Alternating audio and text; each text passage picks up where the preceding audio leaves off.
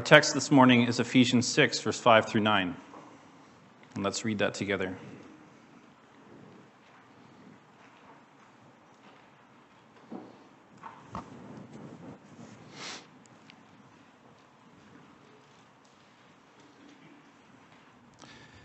Bondservants, obey your earthly masters with fear and trembling, with a sincere heart as you would Christ, not by the way of eye service, as people pleasers, but as bondservants of Christ, doing the will of God from the heart, rendering service with a good will as to the Lord and not to man, knowing that whatever good anyone does, this he will receive back from the Lord, whether he is a bondservant or is free.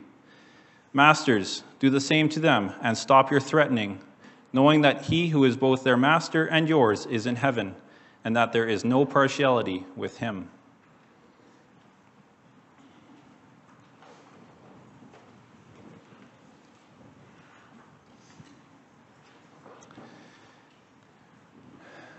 Beloved in Christ, a really big part of our life is filled by work. For mom in the home, there's always something else to clean or cook, fold or organize. For dad, he leaves first thing in the morning, and he doesn't return from the office until late afternoon. Meanwhile, the school kids are busy with long months of schooling each year, and the young people have demanding programs at college or university, besides a part-time job or two. If you added up all the hours, you'd see that we work a lot each week, each year, and for many years of our life. Which means, of course, that if you're working, you need to be working for God. Work or school isn't a part of our life that can be separate from who we are as Christians, something almost worldly that we have to do until it's time to participate in more holy activities like going to club or church. No, in our lives there should be no division between holy and unholy, for it should all be holy when we can dedicate every moment to God. Put it this way, it's not just a minister who has a holy job. We all do. And it's not just a missionary who's involved in kingdom work. We all are. Consider the two tax collectors mentioned in the New Testament, Zacchaeus and Matthew. Jesus called one of them to be an apostle, and the other he sent back to his day job with the calling to do it honestly. Between Zacchaeus and Matthew, was Matthew's calling in life higher, more spiritual? It was not. Christ gives to each person a responsibility to use their talents for him in the area he assigns us. This is the teaching of our text. In this latter part of Ephesians, Paul is giving instruction to Christian households, to husbands and wives, to parents and children, and now also to servants and masters. He addresses our real-life relationships and shows how the gospel must color everything that we do. In our text, too, the Spirit has much to say about working as a Christian, doing our daily task as a child of God. I preach the word to you from Ephesians 6, verse 5 through 9 on this theme. God teaches slaves and masters about our calling in Christ. And first we'll see the attitude and obedience of slaves, and second, the attitude and consideration of masters. So first, the attitude and obedience of slaves. The first thing to notice about our text is that 4 verses are addressed to servants and just 1 to masters. It's likely that this is because of the makeup of the congregation in Ephesus, that many of them were in fact slaves. And that was something normal. In the Roman Empire at this time, a vast part of the population was in servitude. It has been said that at no time in world history were there more slaves, perhaps some 60 million people. When we talk about slaves, or when Paul addresses bondservants, we shouldn't picture people with chains on their wrists and ankles, people who had zero freedoms. This also wasn't slavery based on a person's race or the color of their skin, like it was in America and elsewhere. In the first century, a bondservant was anyone who had the permanent obligation of service to another person. People would enter slavery in different ways. Some were born into it. They were slaves because their parents were. Some volunteered for slavery because they owed a lot of money, and this was a way to deal with debt. Others became slaves as punishment or as prisoners of war. Some slaves in this time enjoyed a measure of freedom, and some even received an education. But there was no question, life as a slave could be very difficult. For in the end, a slave was considered a piece of property, his master's possession. As a result, slaves were sometimes treated terribly.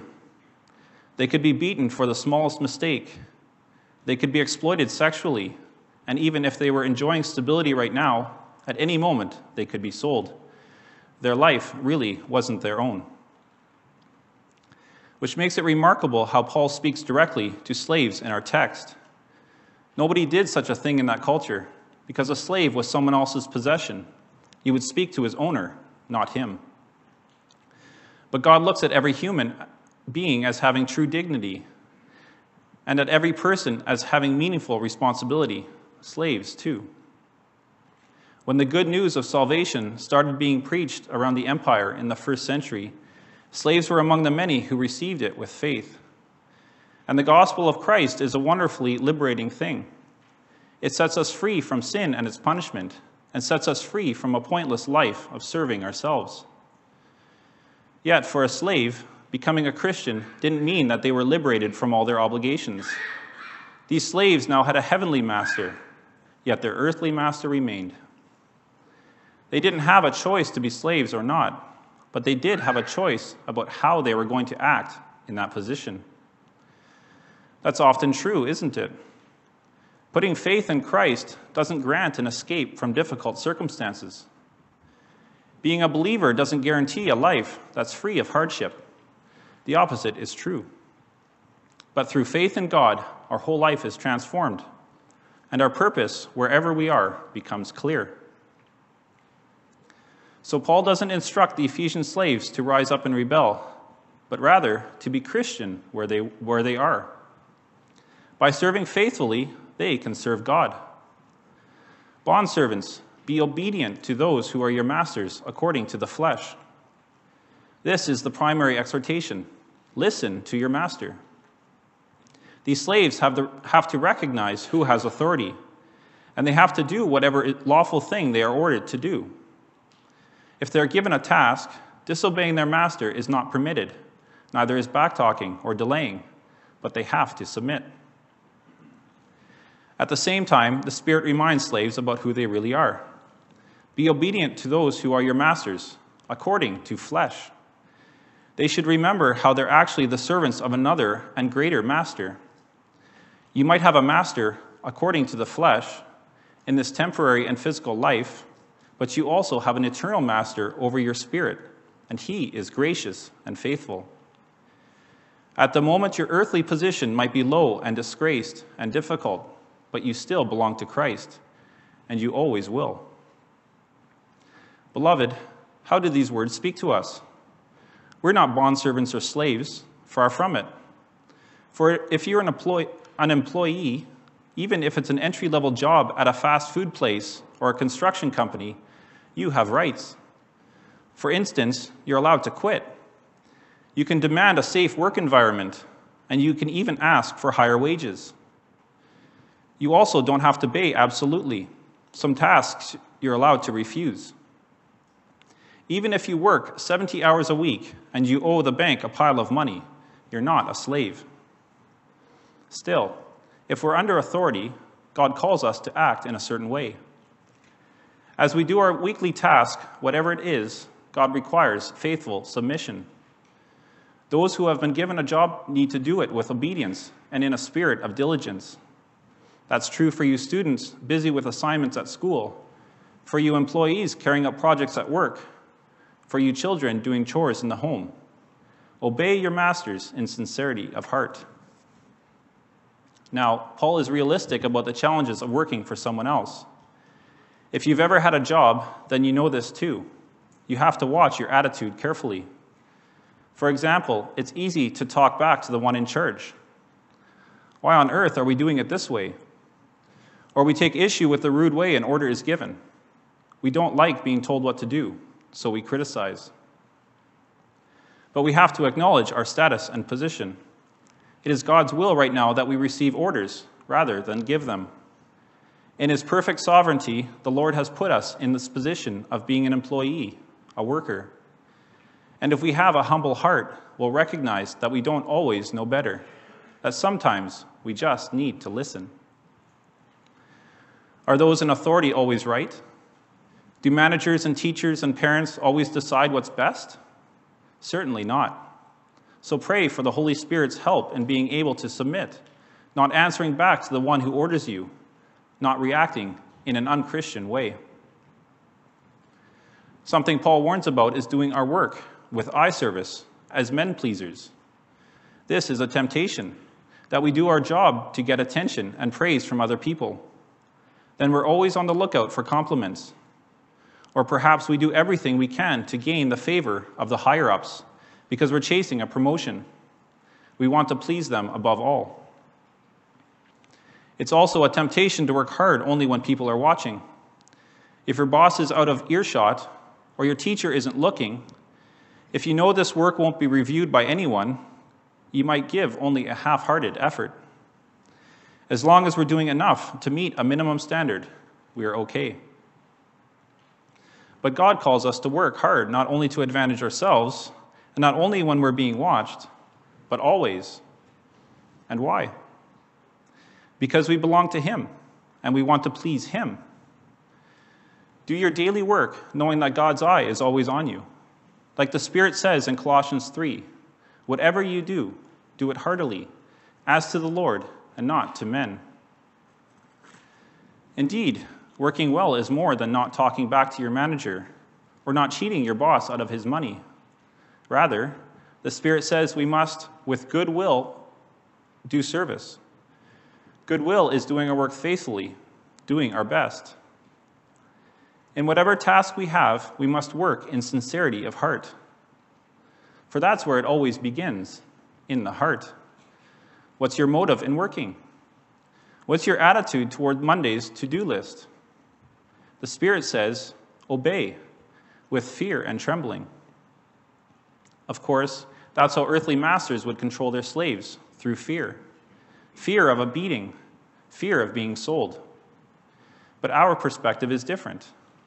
The fear that fills us when we work should not be the fear of other people and what they'll say and do, but the fear of God. Because we love and revere God, we want to do everything for Him. Yes, remember who you are, that you work as bondservants of Christ. Reflect on that phrase and what it means. As a bondservant of Christ, you are His. You're not your own, but in body and soul you belong to Him. On the cross, He bought you with His precious blood. He broke your chains, and now you're in His full-time service. This is why the Christian worker's goal is to do everything as to the Lord and not to men. Serve the Lord in the particular place He has assigned you through the talents and opportunities He has given. Working hard like this has two key results. First, we can be a blessing to other people. For instance, when we earn a wage, God is giving money that we can use in support of our family. That's our calling. And through our work, God gives the opportunity to fulfill this calling. Don't forget to be grateful for the gift of a wage, the gift of your daily bread. Through our work, God also gives money that we can use to help the needy or to promote the preaching of the gospel. By giving away part of our earnings, we show again that we're working for the Lord, not for men and not for ourselves. We can also bless others through making our work a means of witnessing. If you're surrounded at work or school by those who don't know Christ, then you have a great opportunity to share the good news. Don't leave the gospel in your desk drawer. Make your coworkers and employer and your clients interested in what lives in you. Let them notice that you work diligently for your wages, but that you're also content. Be dedicated to your work, but let it be known that you're dedicated firstly to Christ. We work hard so that we can bless others, and second, we work hard to glorify God. Remember that the Lord has put you exactly where you are today. He hasn't made a mistake in the particular gifts that He gave you or in the job that you hold. By embracing your present position, accepting your daily assignment, you show that you trust God. You trust he knows what he's doing in leading your life. By using your weekly opportunities, you show that you are grateful to God for equipping and providing. By being faithful, even in a little, you show that you're being conformed to Christ, who was faithful in all things. Now, the reality is that sometimes we toil for years and never seem to get ahead. We can work incredibly hard at a job that isn't satisfying, or we can labor every day for people who never say thank you. Sometimes work feels pointless. Since the fall into sin, God said that this would be the regular challenge besetting our labors on earth: thorns and thistles, sweat and frustration, fatigue and boredom.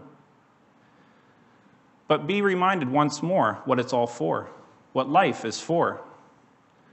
Paul sums up his words to the Ephesian slaves: know that whatever good anyone does, he will receive the same from the Lord, whether he is slave or free. Whatever we do in this life in order to please Christ gets noticed. Maybe not noticed by others, but by him. If we believe in him, Christ pays eternal wages. In this life, we might only get criticism and complaint, but he rewards our faithfulness. And this is true. Whatever our earthly position, whether slave or free, there will be a final accounting for all servants of God. For we're all servants, whether we're the mom working hard every day at home, or we're the business owner making all the big decisions, or we're the grade 12er trying to get our certificate, or we're the 70-year-old retired from work but still busy with various projects. Each of us will be judged whether we lived by faith in Christ and whether we served him with our whole heart. So do we work in sincerity of heart? Do we work with a genuine desire to serve other people and to honor Jesus as Lord? Now we come to our second point, the attitude and consideration of masters.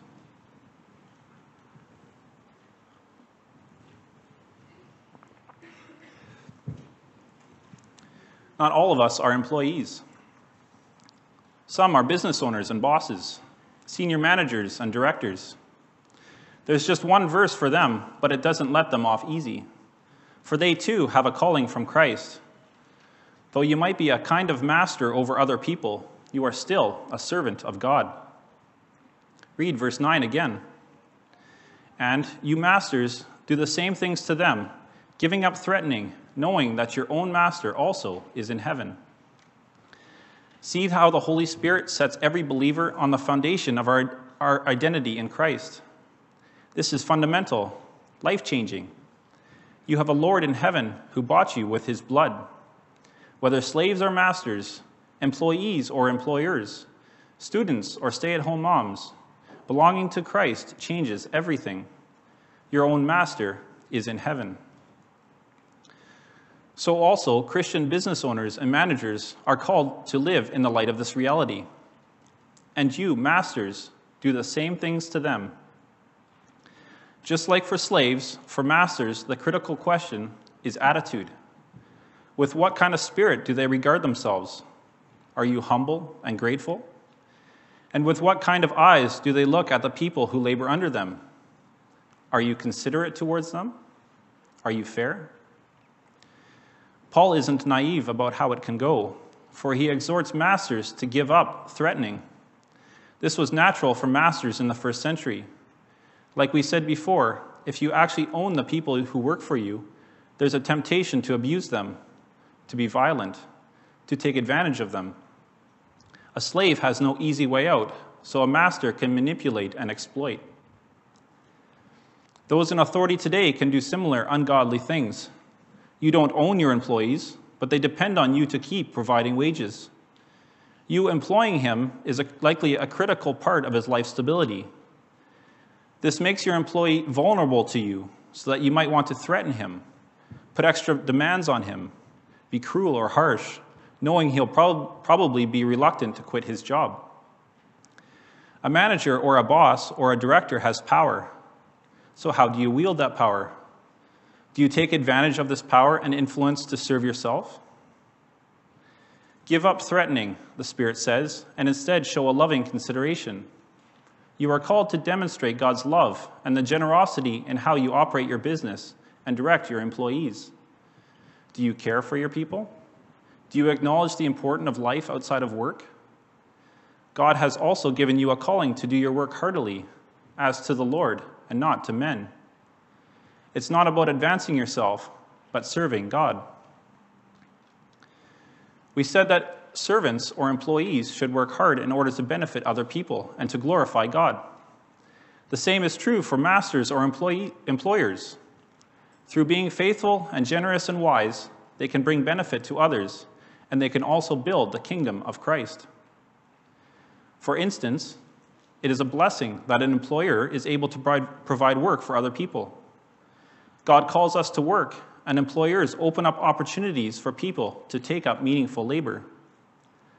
So in Colossians 4, Paul gives this instruction to masters. Masters, provide your slaves with what is right and fair.